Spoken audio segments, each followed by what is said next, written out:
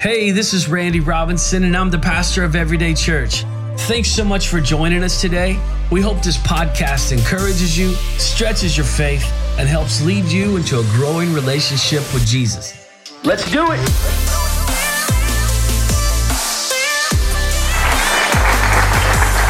All right, so today we're beginning a new series. It's called Sabbath, the Forgotten Commandment. And before we jump in, I wanted to give you some reference books that I've been reading. I've read these all over the past year. They all talk about Sabbath in some way. Only one of them, though, is specifically about Sabbath from start to finish. The rest of them talk about Sabbath fairly deeply, but it's more as a principle and they talk about it in relation to, a practice that we should be doing as Christ followers so that we can be whole spiritually, emotionally, and physically. So I wanted to put those up there. 3 books, or 5 books actually. The Emotionally Healthy Leader, Emotionally Healthy Spirituality, Emotionally Healthy Discipleship. Those are all by Peter Scazzaro. Go back to the other one real quick, guys. The top one, The Emotionally Healthy Leader, is by far the best book that I've ever read in my entire life, second to the Bible. If you want a book that will challenge your life, challenge your faith, and just cause you to look at things in a completely different way, that top book, and they all kind of carry a similar theme, obviously, but that top book, The Emotionally Healthy Leader, wrecked me for the good, and I don't think I'll ever be the same again. But those 3 books are incredible. The next one is The Deeply Formed Life by Rich Villodas. And then finally, Take the Day Off by Pastor Robert Morris. Use a lot of his material from time to time. Just great teaching on this topic. His book is the only one that's specifically about Sabbath from start to finish. And of course, the Bible. We definitely want to get some reference from that. Today will largely be an introduction to this important topic. And let me start by saying that I don't know everything there is to know about Sabbath. And the truth is, most of the topical subject matter that we cover here is only partially understood. It would be impossible for anyone to know all that there is to know, because if so, we'd have no need for God or to continue to dig into His Word if we knew everything. But from a practical perspective, Katie and I, our family, we're in the process of figuring this one out. I'm not on the other side of it yet. We're right in the middle of it. We're growing and learning. Sabbath is something that Katie and I have been experimenting with for really just over a year, maybe 13 months or so. And that may kind of sound weird on the front end, experimenting with Sabbath. It's really a way of saying we're learning. We're learning to take a Sabbath or a weekly time of rest. We're experimenting with the best times, the best days, things like that. We're learning how to live from a place of Sabbath or from a place of rest, and it's a lot. It's not easy. It sounds like it should be easy, but unfortunately it's not. If you've been around over the last year, you probably heard me talk about it from time to time. But I will say this, that learning the principle of Sabbath has been revolutionary for us. And I believe that it will be revolutionary for you as well. We don't always get it right. Again, we're still learning. Most people that have been around church for a good portion of their life have at least heard about Sabbath. Some of you in the room probably memorized the 10 Commandments at some point in your life, maybe as a kid. Maybe you can recite them. Maybe you can remember the Sabbath day to keep it holy. But I'm guessing other than memorizing that portion of the verse, you probably haven't heard much teaching on the subject. I know that I hadn't. There are others in the room who didn't grow up in church, and maybe the word Sabbath just sounds like a weird word. But the biblical definition is this. It's very simple. It's cease, desist, or rest from work. All right? Cease, desist, rest from work. Now, our 2022 theme is renew. That's why you see people wearing shirts that say renew, or you see it on the pre-service slides, etc. And we spent extensive time talking about Romans chapter 12, verse 2, and how to renew our minds. That was one of my favorite series that we've ever done, and I'd highly recommend, if you weren't here for that, to go back and listen to it, especially if you're new to the church. It'll get you kind of caught up to where we are. Now, I'm going to be intertwining some of that content into this series on Sabbath because the concepts are just so closely related. To be honest, it's difficult to do one without the other. I almost went straight from the Renew series in the front end of the year straight into the Sabbath series, but I opted to push it to the back part of the year so that we could keep this theme of renewal in front of us from start to finish for the whole year. So I want to go back to that just kind of as a bedrock before we move into the new part. So Romans chapter 12, verse 2 says this: "Do not conform to the pattern of this world, but be transformed by the renewing of your mind. And then you will be able to test and approve what God's will is, His good, pleasing, and perfect will." How many of you remember talking about that on the front end of the year? Okay, so let me do a quick review on some of those things. The word conform is the Greek word schema, and it means habitus, which is not a word that we use much in our English language. Now, you could probably use your context clues to see how the word habitus, which is not a common word, and the word habit, which is a common word, are closely related. An oversimplified version or a definition between the two, or a difference between the two, would be a habit is something that we do, but your habitus is who we are. All right, I want to look a little bit deeper at that word habitus. Now, there are various meanings depending on if you're looking at that word through like an anthropology lens or a sociology lens, whatever. But the overall concept is the same no matter what lens you're looking. And this is kind of a different kind of message, so hang with me. According to Oxford, habitus is this: it's a set of norms and expectations unconsciously acquired by individuals through experience and socialization as embodied dispositions. In other words, it's inherent qualities of mind or character. And it's internalized as second nature. All right, so in other words, the way we do things is often acquired unconsciously. The way we act, the way we respond to people, the way we respond to things and events around us, the way that we think is often developed without effort. And what's worse is that it's internalized as second nature, meaning we give it no second thought, it's just who we are.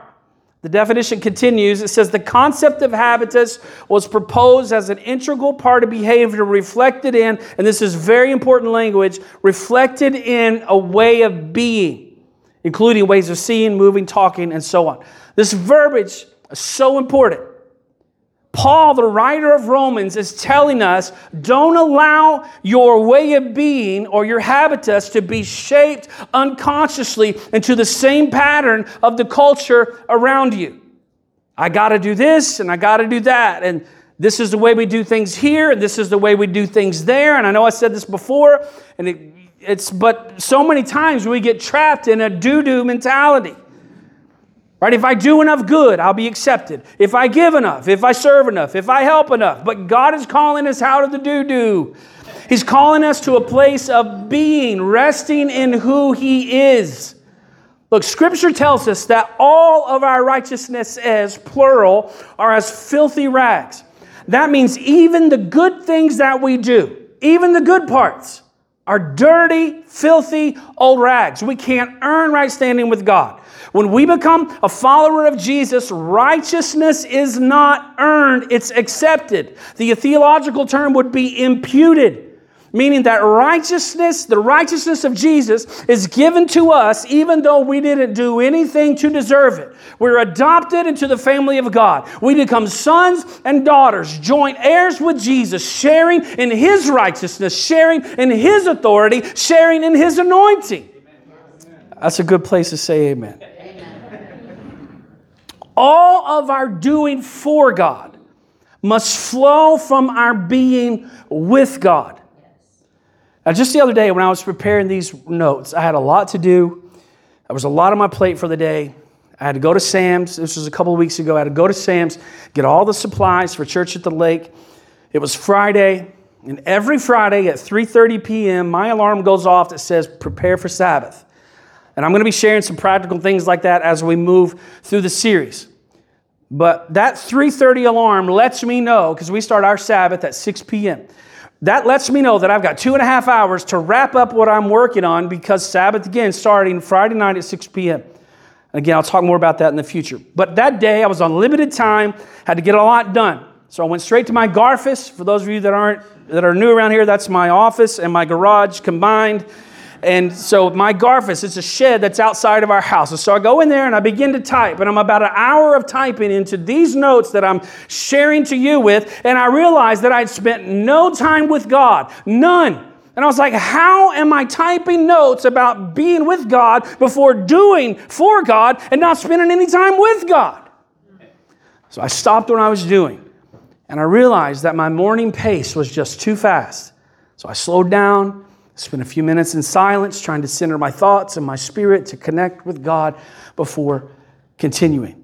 See, we are unhealthy spiritually and emotionally when we engage in more activities than our combined spiritual, physical, and emotional reserves can sustain. We're unhealthy when we give out for God more than we receive from Him. And the truth is that we can get by with this for a little while. It's possible. It's possible to do the ministry of Jesus without Jesus. Matthew chapter 7, verse 21, Jesus says, "Not everyone who says to me, 'Lord, Lord,' will enter the kingdom of heaven, but only the one who does the will of my Father who is in heaven. Many will say to me on that day, 'Lord, did we not prophesy in your name? Did we not drive out demons in your name, perform many miracles?' And then I will tell them plainly, 'I never knew you. Away from me, you evildoers.'" They were doing without being. They were doing the work of Jesus without Jesus. See, when Jesus says, "I never knew you," that word "knew" is referring to being intimately known. These people were prophesying and casting out demons and performing miracles, but Jesus didn't know them because there was no intimacy. Their doing for God did not flow from a place of being with God. And I think this could also serve as a warning to us. Just because you see something happen and looking like it's Jesus, it might not be. And we better be asking the Lord so we have some discernment in our lives. When somebody comes up and starts healing people, you're like, something feels off about that. But don't we do the same thing? Too many followers of Jesus are chronically overextended and doing more for Jesus than their inner life with Him can sustain. It's normal for us to be overloaded, depleted, and exhausted. Anybody ever felt like that? God is calling us to something better, a life of being before doing, a life that doesn't just know of God or know about God, but a life that's based on intimacy with Jesus. All right, so what does any of this have to do with Sabbath or rest? Our habitus, or our way of being, is being formed by the culture around us. Remember Paul saying, don't conform. Don't allow who you are to be shaped by the culture around us. But it is being shaped that way. And that includes the way we rest and what we think about rest. Right? Everybody's working for the weekend. It's 5 o'clock somewhere. No shoes, no shirt. Bring me to... Nobody knows that song? Thanks. One guy... The point that I'm making is that the way we view rest is often very secular. We're working for the weekend. I'm working so I can go out with my friends and have a few beers. I'm working so I can get on the boat and do whatever. I'm working so I can do whatever. And our view of rest, again, is secular. And because the way we rest is based on a secular model instead of a biblical model, the results that we get are secular and not biblical. Meaning that as Christ followers, we're just as tired, exhausted, depleted, and anxious as those who don't know Christ.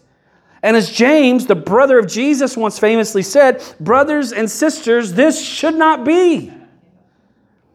There was a time when 24-hour stores and restaurants were few and far between.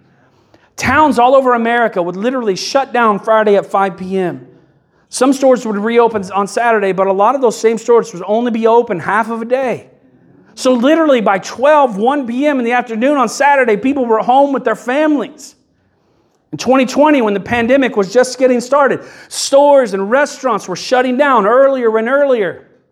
A couple of different times I drove from Bellevue to Ocala to get coffee, only to find Starbucks had closed by 6 p.m.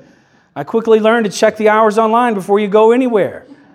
But at first, my life seemed disrupted.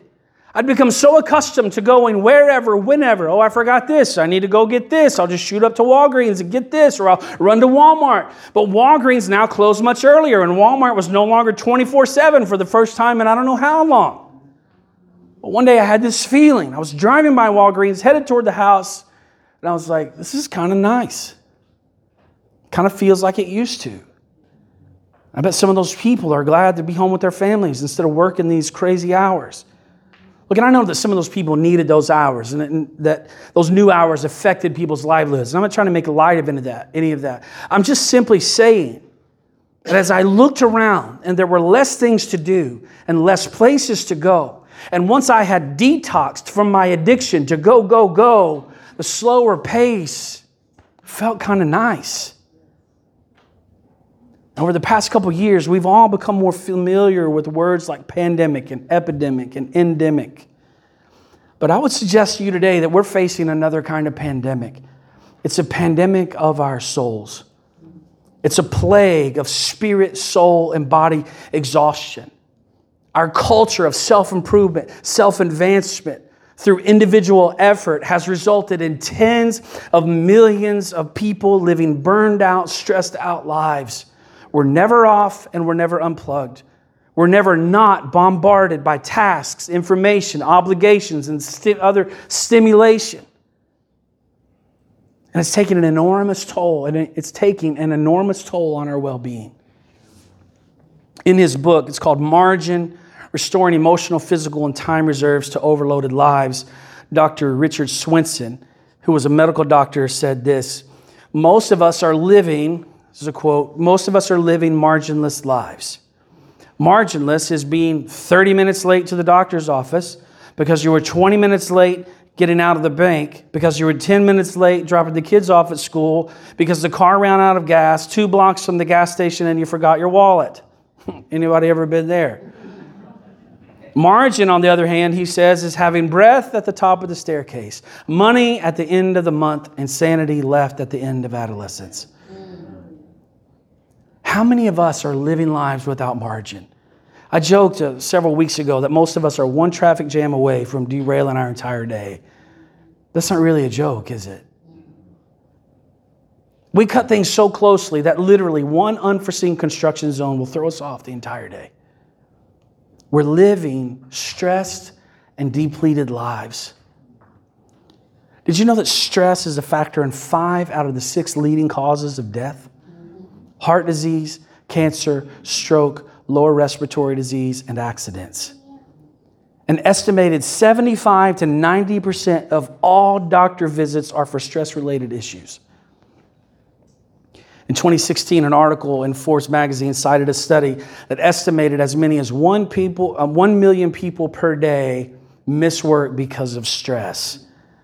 And the cost of this loss of productivity was estimated to be between $150 and $300 billion annually for American employers.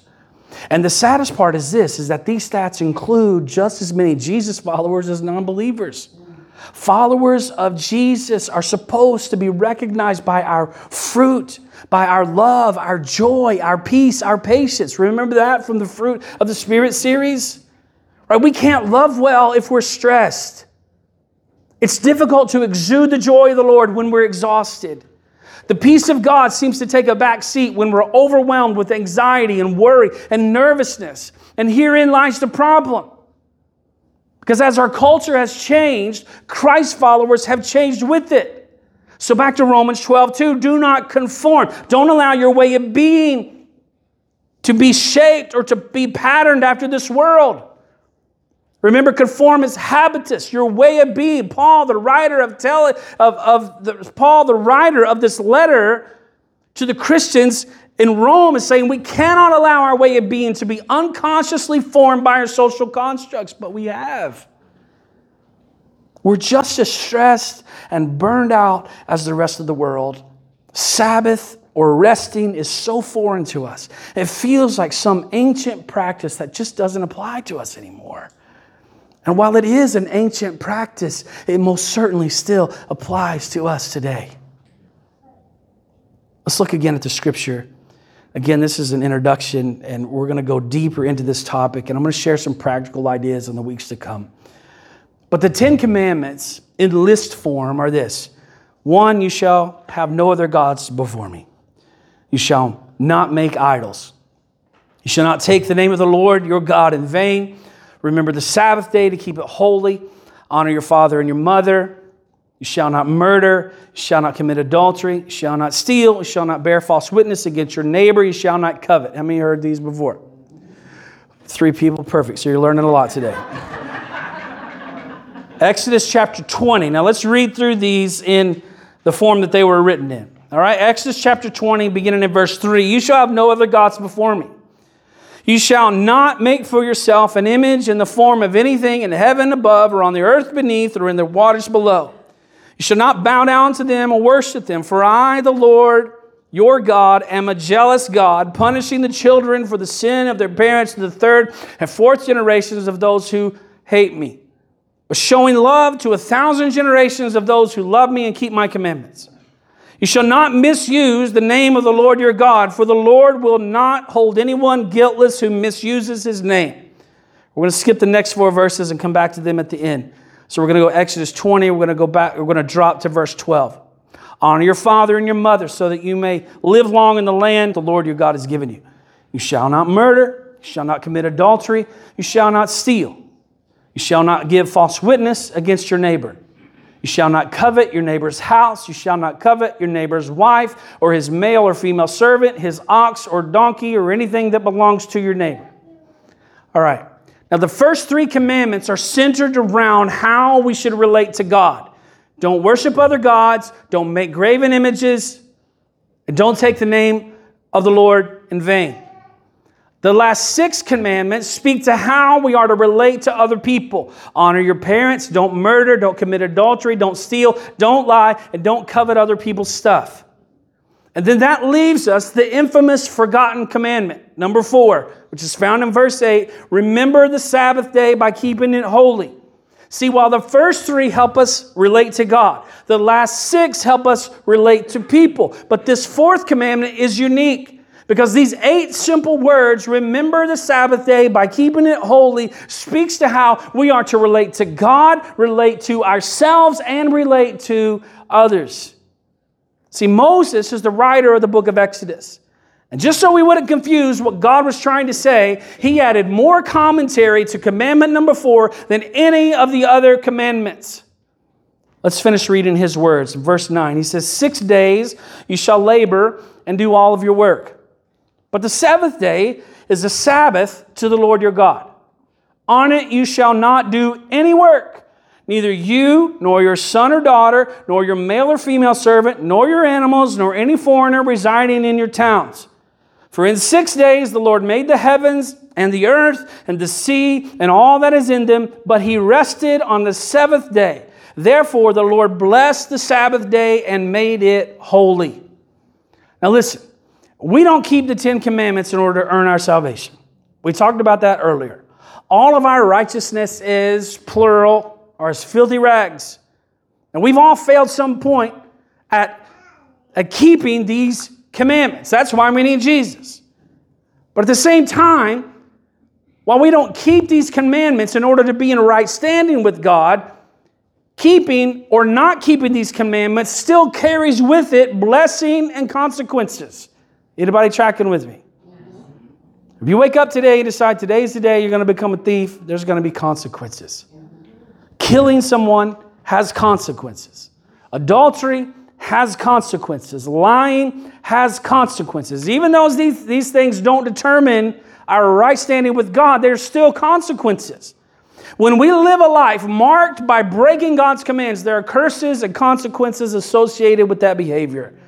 However, if we live a life that honors his commands, there are blessings associated with that behavior. Maybe the blessing is as simple as I'm not in jail today because I didn't take something that didn't belong to me. Or because I didn't kill someone I was angry with. Or maybe the blessing is I have a happy, fruitful, satisfying marriage because I didn't commit adultery. There are blessings and curses, benefits, consequences. I mean, when we look at God's top 10 list, as Christ followers, We shouldn't at least think of lying, stealing, cheating on our spouse. We wouldn't think of having an idol made and brought into our house and just there it is and we bow down and we worship it. Fill in the blank with whatever of the 9 commandments you want. But then there's number 4. Remember the Sabbath day by keeping it holy. And most of us don't give it a second thought. Why would we think that all of the other 9 commandments have associated blessings and curses, but somehow believe that the command to keep Sabbath is neutral or optional? The truth is it's not. There are grave consequences associated with ignoring Sabbath. But there are amazing blessings associated with honoring it. All right, let's circle back to Romans 12:2. Do not conform to the pattern of this world, but be transformed by the renewing of your mind, and then you will be able to test and approve what God's will is, His good, pleasing, and perfect will. All right, so what does Sabbath have to do with renewing our minds? For thousands of years, people have honored Sabbath, but our modern culture has forsaken it. And as Christ followers, I think it's partially because we don't understand Sabbath or how it really applies to us. Again, we've unconsciously conformed, to use Paul's words, or we've allowed our habitus or way of being to be shaped by the culture. And so instead of honoring the Sabbath, instead of setting aside a 24-hour period each week devoted to the Lord for rest and refreshing and delight, we are now burning the candle at both ends just like the rest of the world. Now, Romans 12:2, when Paul says renew your mind, that word renew means to renovate or a complete change for the better. We have allowed our way of being to be unconsciously formed by the culture around us. And our thoughts, again, regarding rest, refreshing, and Sabbath need to be renewed or renovated. That means that some of us are going to have to tear down some old ways of thinking regarding rest to make room for the renovation that God wants to bring to our lives.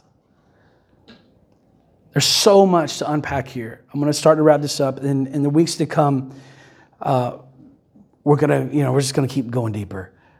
I found, when we began the church, I found that sometimes on the front end of a topic that I feel like it's going to be simple. And then when I jump in, I'm like, this is so not simple. Just a few weeks into the church, we did a series called Basic. And we're just talking about salvation and tithing and just some basic Christianity 101. But on the salvation day, I thought this would be so easy, right? I mean, this is what you grew up in church. This is what you know your whole life. And then it just became like this deeply complicated, so I found that just through the history of the church, as I dive into these subjects, it's just, I'm thinking, all right, 2-3 weeks we'll be done. And then it gets into this big, all these subcategories or whatever. And we're going to hit some of those subcategories that we'll get to. But anyway, what I'm saying is as we move through here, we're going to go deeper.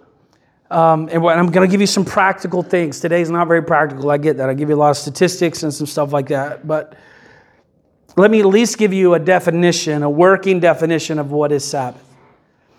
Now, I mentioned earlier the biblical meaning of the word Sabbath literally means to cease, desist, or to rest from work. And then holy, as most of you know, or some of you will know, holy means set apart. We've talked about that before.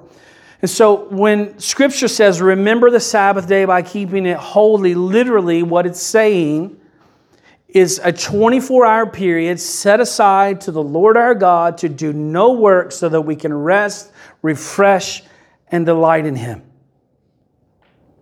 24-hour period set aside to the Lord our God to do no work so that we can rest, refresh, and delight in Him. Adrian, you can come play. I'm going to wrap this up. Even though we haven't gotten into the practical side of things yet, I want to challenge you to begin asking this question in your family. All right, so just start today at lunch this week.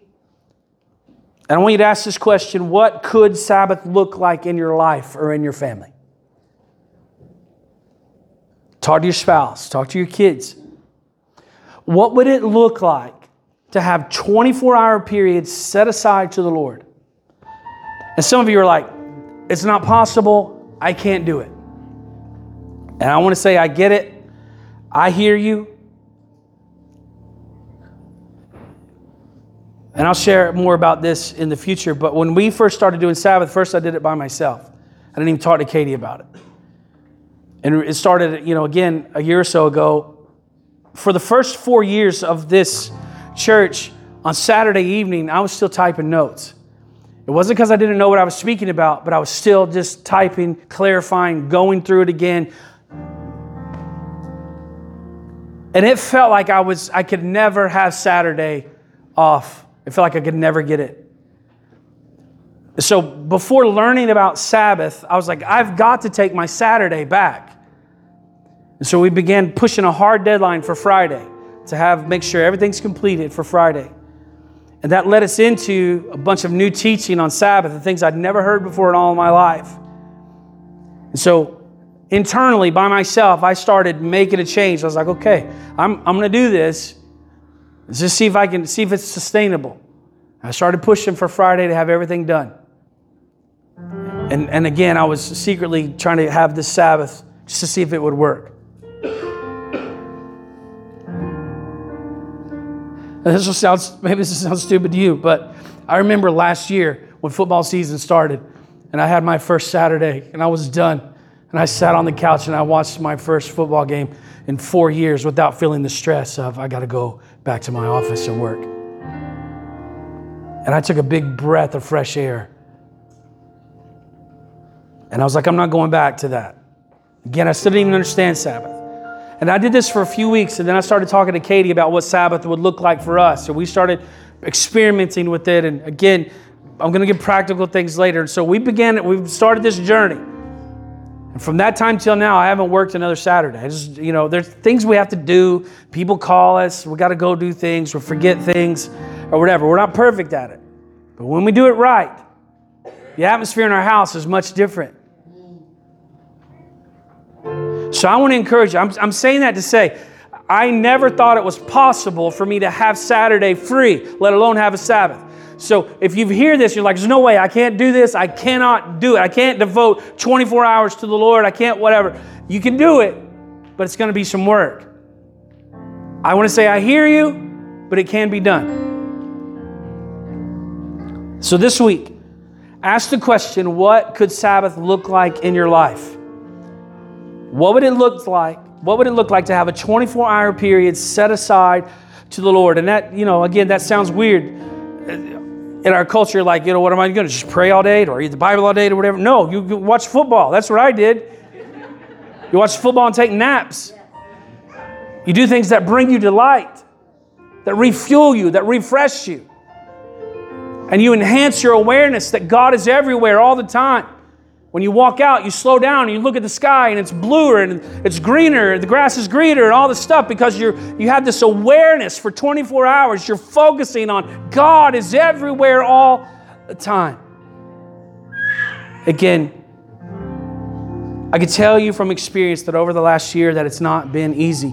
We're still having conversations about how to get this right. But I can also tell you this, it's been one of the most life-changing things that I've ever done.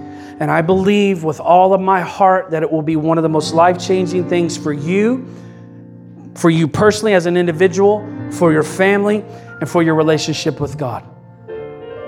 Again, we wouldn't think of committing adultery, stealing, or murder. Why is it okay in our minds to just ignore the Sabbath? Again, we don't keep the commandments to be in right standing with God. That's not it. We're going to talk more about that in the future. It's not about being in right standing with God. It's about honoring the principle of rest, which is, first of all, it predates the law. And secondly, it postdates the law because it goes all the way into the New Testament. Where Jesus said, enter the rest that I have for you. My yoke is easy, my burden is light.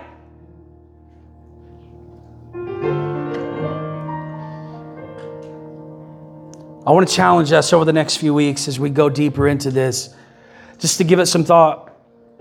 And at the end of this series, we'll have some sort of commitment type service. I don't know if that'll look like filling out a card or whatever, but I want you to be thinking about it now, what it might look like.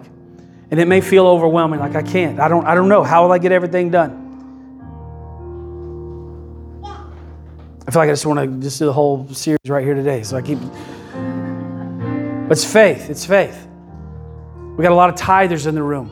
And sometimes you're like, I don't know how I'm going to pay for everything if I give 10% to the Lord and only have 90%. But you know that the 90% that's blessed because of the 10% you give, it's the same thing. It's a faith thing with honoring the Sabbath. The other 6 days that you have will be blessed as you honor Him with the first fruits of the week. Let's pray just for a moment. God, this is such a big topic. I stand here even sometimes questioning it myself, trying to figure out how this can be done. But God, I pray that you will help us to enter into a new place of being with you. And part of that being with you so that we can do for you is resting in you. Understanding that Jesus is our Sabbath. Accepting that and everything we do then flowing from a place of being with Jesus and being refreshed from the rest that we have with you.